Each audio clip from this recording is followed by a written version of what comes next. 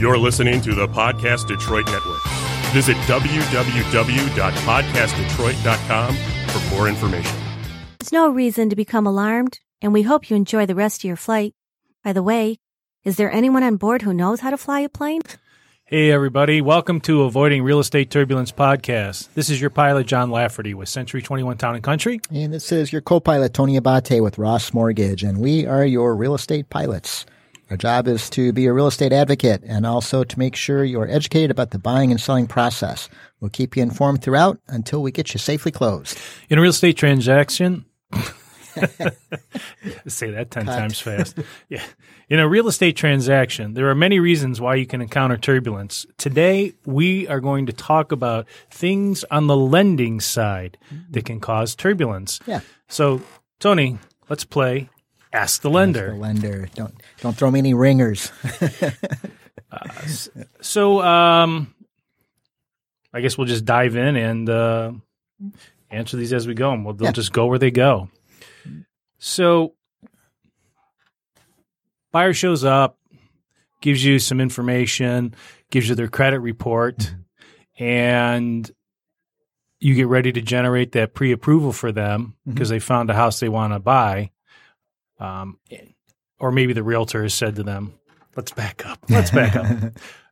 I send them to you before I take them out and show them homes because I want to make sure they're qualified. You run their credit and find a recent late on their credit report. Yeah. What happens? Well, the good news is it's not a deal killer. And you can kind of take it in the context of a couple different things. Is this a recent late with somebody who has a history of a lot of derogatory credit, or is it a one-time isolated incident? So a lot of it comes down to score. Most loan programs have some degree of credit score requirement, and then the question becomes, to what extent does this late payment impact their score? So, but we're not in a situation where, for most programs, one recent late payment is going to outright kill a mortgage. Explanation is usually going to allow a situation like that to pass. One exception can be if you're working on a really, really tough government loan, FHA or VA, and that recent late was a mortgage. Well, then that can be a problem. When we're looking at the tough government loans, we try to look at it from the standpoint of we don't want to put this person in a worse position, by adding additional debt. So they're going to look very carefully, especially at a recent mortgage late, when someone is applying for a new mortgage. Okay. So when you see that late, just because it's 60 days late, 90 days late, 120 days late, there's no added weight to that. It's just a late. Well, no, I would say there is added weight to that. So you bring up a good point. The later it is, the more impact it's going to have on the score. So it's going to potentially cause things to be a little more damaging to the loan approval. And when you think about it from a calendar standpoint, there's never like an isolated 90-day late, right? I mean, you can't be 90 days late until you're 60 days late, and you can't be 60 days late until you're 30 days late. So you have usually a succession of things that kind of lead up to that. And that can be very telling, unless there's a dispute, folks won't get that late unless there's something really difficult going on in their life. Okay. Next question. All right. In our lender turbulence session, borrower loses his job or gets notified that they will be losing their job, i.e. the plant is closing, the factory is closing in 3 months from now. Yeah. You as a lender find out that information. I mean, let's just take for a perfect example, the plant down on 9 Mile, and it's either Van Dyke or Mound, the GM one that's going to be closing. So that's going to be closing because it's been in the news. Here it comes an application of somebody who wants to buy a house, and that's where they work. Yeah. What happens? Yeah, that's probably a loan that's not going to close, John. There's a couple different things. Employment verifications on almost all loans now, they happen at the beginning and then they happen right at the tail end. Right. And so the worst case scenario there is somebody starts the process, we get a clean employment verification, and then where within 10 days of closing, and that's the window in which we have to re-verify, the employer says, you know what? We're shutting it down. We're not going to continue, and everyone's going to be out of a job. The loan stops at that point, and for a couple reasons. Number one, there's logic to that. Somebody has to be, we have to be able to have some predictable income going forward. And then a few years back, there was actually legislation passed, under some legislation that mandated ability to repay, or ATR as we call it.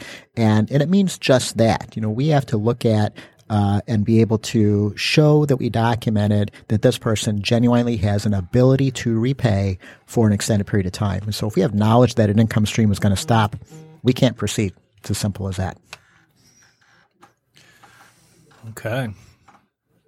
A backup plan changes things, right? I mean, if they know, hey, but this job is over, but here's an offer letter from the next job. Well, that's something that can change things, because the change itself is not necessarily the killer part. It's the future view of what the income's going to be. Okay. Yeah. Let's stick with this. You have a borrower going through the process who decides to switch jobs and industries. Mm-hmm. Yeah. Yeah. What happens then? Okay. All right. Well, it happens more often than folks might think, and it certainly happens more often than you and I like in the course of a transaction. And you brought up a very good point. If somebody is making a job change for the better, and it's within their industry, that's a super simple one to say, look, fine, let's get us the new information on that new job, get us a paycheck stub or no one's coming in, and we can move forward without missing a beat. If someone's changing industries, it can be a little more difficult, and there's a couple things in play. Number one, can we conclude this person is actually doing something that's going to better their financial situation? And then number two, what's the compensation looking like? If somebody is going into a salary role and maybe they were taking some night classes or some previous training for that, then that's going to be fine. That's going to be a natural progression. And the fact that it's salary makes it a pretty easy thing for us to calculate. The problem becomes if somebody switches and they're going into an hourly role where there's not a guaranteed minimum of hours or a commission type of position. That's something that in most cases is going to be a stopper, because when the question comes up, well, what's the future income amount? It's really hard to fill in the blank for that because it's going to be variable. So somebody in the server industry, a bartender, a waiter, who switches restaurants or whatever, and they're showing X amount of tip income along with their standard rate, and they're going to, let's say they're going from a normal restaurant, bar, let's say on the Woodward Corridor, from a normal business type to more of an upscale place. Let's say maybe a restaurant inside of a high-scale hotel, like maybe the Park, something along those lines, where I think they're going to make more money in tips. Yeah. How does a lender judge that? Well, there's a couple things to consider there. For one thing, from 10,000 feet looking down on that, it is a better situation for that individual. They're in a place where, the menu prices are higher, ergo the tip should be higher. The calculation, however, looks backward at a 2-year average of the receipt of tips. So, we could consider that income, but what we can't consider is the increase in income from projected amount of tips. The tricky part is, for a lot of these employment scenarios, the tip income isn't documented. For some it is, and it shows up on their W-2 and their pay stubs. There's a carve out for that, but not in every case. So we got to be able to wrap our arms around what it is before we can use it. Okay, let's just spitball a little bit here. So you have a server, you have a bartender who makes quite a bit of tip income, declares a portion of it along with their salary, and then puts the rest in a sock drawer. Now they need money for a down payment. Yeah. and all of a sudden they have this $50,000 in cash in their drawer. What happens there? Yeah. Great question. The reality, as we know, for most loan programs, you have to be able to document the source of the assets going into a transaction. In this case, we just can't. We can draw a conclusion that it came from a legitimate source. The person's a server. This is a part of his income. But there's no real way to gauge, well, how much of that $50,000 came from tips and how much of it came from some other endeavor. When you get into the government loans, such as FHA, money saved at home can be used. It's tricky. You have to be working with somebody who just does not have a history of using banking services in general. So if they're receiving their payroll auto deposit, but then they've accumulated this other cash, that's going to be real tough because an underwriter's going to say, they're in the banking world. They're used to using that. Why would they keep that money in the sock drawer? In other cases when, they just don't have this checking and savings account, they've never used that type of thing, they have limited credit, and we can document, okay, well, this is how much is earned, and it's been over this much time, therefore it accumulated this much. In those cases, you can use it. It can be tough to do, but it can be used. Okay. Okay. Borrower starts a new job. Same industry. Is on a 90-day probationary period. Yeah. Technically that's a problem. From a practical standpoint, employers never throw that out there. When the employment is verified, they verify the employment just as if somebody's been there for 20 years. So we just move forward. In fact, I've never seen a job change situation where we had to not approve the loan because of a probationary period. Now, if an employer outright comes out and says, look, we're just testing this guy out, we don't know what's going to happen, and so we can't guarantee that he's going to be with us going forward, that's something that would be hard to unsee from the lending standpoint. So technically, a probationary period can be a stopper. From a reality, it just never bubbles to the surface. Okay. Let's dig into that a little bit. You start a new job, and let's say that your income is lower to start with because for the first 90 days, you don't qualify for health benefits. Okay. So your salary's X, but you have to spend part of that on healthcare costs because you don't qualify yet with the company. Is that something they share with their lender, or is it something that they just don't bring up? Well, the good news is that we qualify always based on gross income.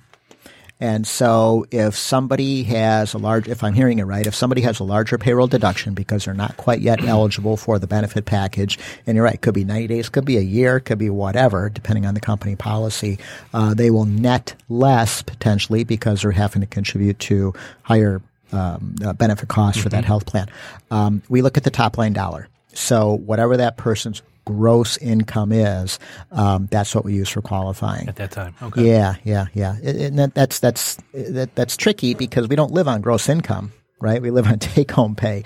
But from the underwriting perspective, they consider that expense as discretionary. A person could say, I'm not going to take this benefit, so stop the payroll deduction. And because of that, that's why lenders use gross income instead of net income for qualifying. Let's say you have a borrower who makes a considerable amount of income because they work pretty consistent overtime. Some days sometimes it's 7 days a week, most times it's 6 days a week. Over the last, let's say, year and a half. And that contributes substantially to their income. Let's say they work for an automotive maker. Well, let's just say it's people have been made aware that things are going to slow down. Okay. does the lender take that into account that the overtime may be going away? Yeah. So it kind of depends on how that bubbles to the surface. So when somebody is using overtime for qualifying, we do want to develop an average, because overtime is what it is. It's going to be higher sometimes and lower other times. And so when we can develop an average over a year or two, now we have a number that we can sink our teeth into. But when we do the employment verification for somebody like this, the employer does answer a question: is the overtime likely to continue? And if they can check yes, or more accurately, as long as they don't check no, then we can use it. But John, we've run into that kind of situation before. We've got an economic turn down, and overtime is ceasing. When the employer says that, then we got to carve that income out of the calculation, because it's going to stop. It's not going to be there for the buyer to use. Okay, well, that makes sense. You have a borrower that is currently going through a divorce. Mm-hmm. How is that going to affect their qualification? Yeah, that's a good one. And there's some hard lines in the sand with this. So if somebody says, hey, my wife and I are thinking of getting a divorce, that in itself actually doesn't change anything any more than somebody is saying, we're thinking we might buy a car. So thinking of doing it is a whole nother thing. When they cross that line and they file for divorce, now, frankly, everything is off until that divorce is settled. So we can't close a loan on them. And in fact, a title company won't close a purchase transaction on them because of the potential for real estate related liens. Once the divorce is filed, everything is up in the air. Division of assets, division of liability, who's going to get the marital home, what have you. And so both from our perspective and the title company's perspective, it's like, we don't know what the outcome's going to be. And that can be difficult because you run into that sometimes, and it's an amicable divorce. But the reality is, until that final decree is signed, anything could happen. Anything could happen. Somebody could go from no child support to $2,000 a month in child support. Or alimony, that changes things. Or alimony, absolutely. With these, what do they call them, silver divorces? Right. Mm-hmm. Yep. I had, years ago, a listing, and this person wanted to purchase it. We got all the way to just prior to clear to close. Mm-hmm. So we're talking 3.5 weeks, appraisal, inspection, all the way towards the end. And then we find out that he's going through a divorce. Everything's already been agreed to. It's the 6-month cooling off period before it becomes final. Mm-hmm. So he said, well, can we just wait a couple months until it's final? Because his soon-to-be ex-wife refused to sign a quitclaim deed. Oh, man. Removing herself from any claim for that property. She refused. She said, nope, you're going to wait. Yeah. So we moved on. He ended up losing the property because of that. That's a perfect example of why something can't close during the beginning and the end point to that. There's just a lot of heavy-duty things that are up in the air. Division of assets. Somebody might say, hey, I'm going through a divorce. Here's my bank statement with $50,000. Well, the decree comes along, and guess what? You got to split that money. You don't have $50,000 anymore. You got $25,000. So all these moving parts is what prevents a home buyer from closing until after divorce is finalized. Yeah, that makes sense. What do we do in the case of a borrower whose rate lock is going to expire before we close, and their interest rates, let's say, unlike currently where they're lower, let's say that interest rates tick up quarter or half a point, and they're not going to qualify anymore based on the new interest rate. Yeah. What can a borrower do to keep the deal together? Sure. So that's a great question, because a lot can expire for a variety of different reasons. And you illustrate a very good perfect storm. If somebody is right on the cusp from a qualifying standpoint, and then for whatever reason the transaction drags on, and then for whatever reason interest rates are rising, if that rate lock expires and they're potentially forced into a higher rate, that could kill the deal. We've talked before in prior shows about how points can be used to drive the interest rate higher or lower, depending on how they're applied. And so lenders will usually offer the ability to extend a rate lock for some degree of a fee. Could be a little, could be a lot, and a lot of it depends on the market that they're in at the time. And so the way to keep the deal is to find a way to accommodate that fee, keep the interest rate the same, and extend it for long enough to get to the closing table. What's the longest rate lock somebody could jump into? 60-day, 90-day? And it comes at a cost, doesn't it? The cost is tied to the length of time. So when we're doing what we would consider a standard rate lock, which is up to 90 days, at least in our world, there's no cost. The longer we have to guarantee the rate, the less attractive the terms become because we're looking further into the future as to what the market's going to look like. When you get into extended rate locks, 120 days, 180 days, which might come into play with new construction, then there usually is an upfront fee for that kind of thing. In our case and with most lenders' case, though, once you pay that fee, you do get the better of the worlds that might happen. So you're locked in at a given rate, but then if the rate is lower at the time of close, you have the ability to take advantage of that. We don't offer it where I'm at Ross, but in the past I've worked in places where the rate locks could be up to 2 years. And you think, well, why the heck would somebody need a 2-year rate lock? And then if somebody's buying a unit in a high-rise condo and they haven't broken ground yet, if they want that unit on the 60th floor, it may be 2 years before they can close. So that's how that works. You can go pretty extended as far as the timeline. For most folks, you're looking 40 to 50 days to get that mix of the best rate protection, and then no cost to keep that rate locked. I've only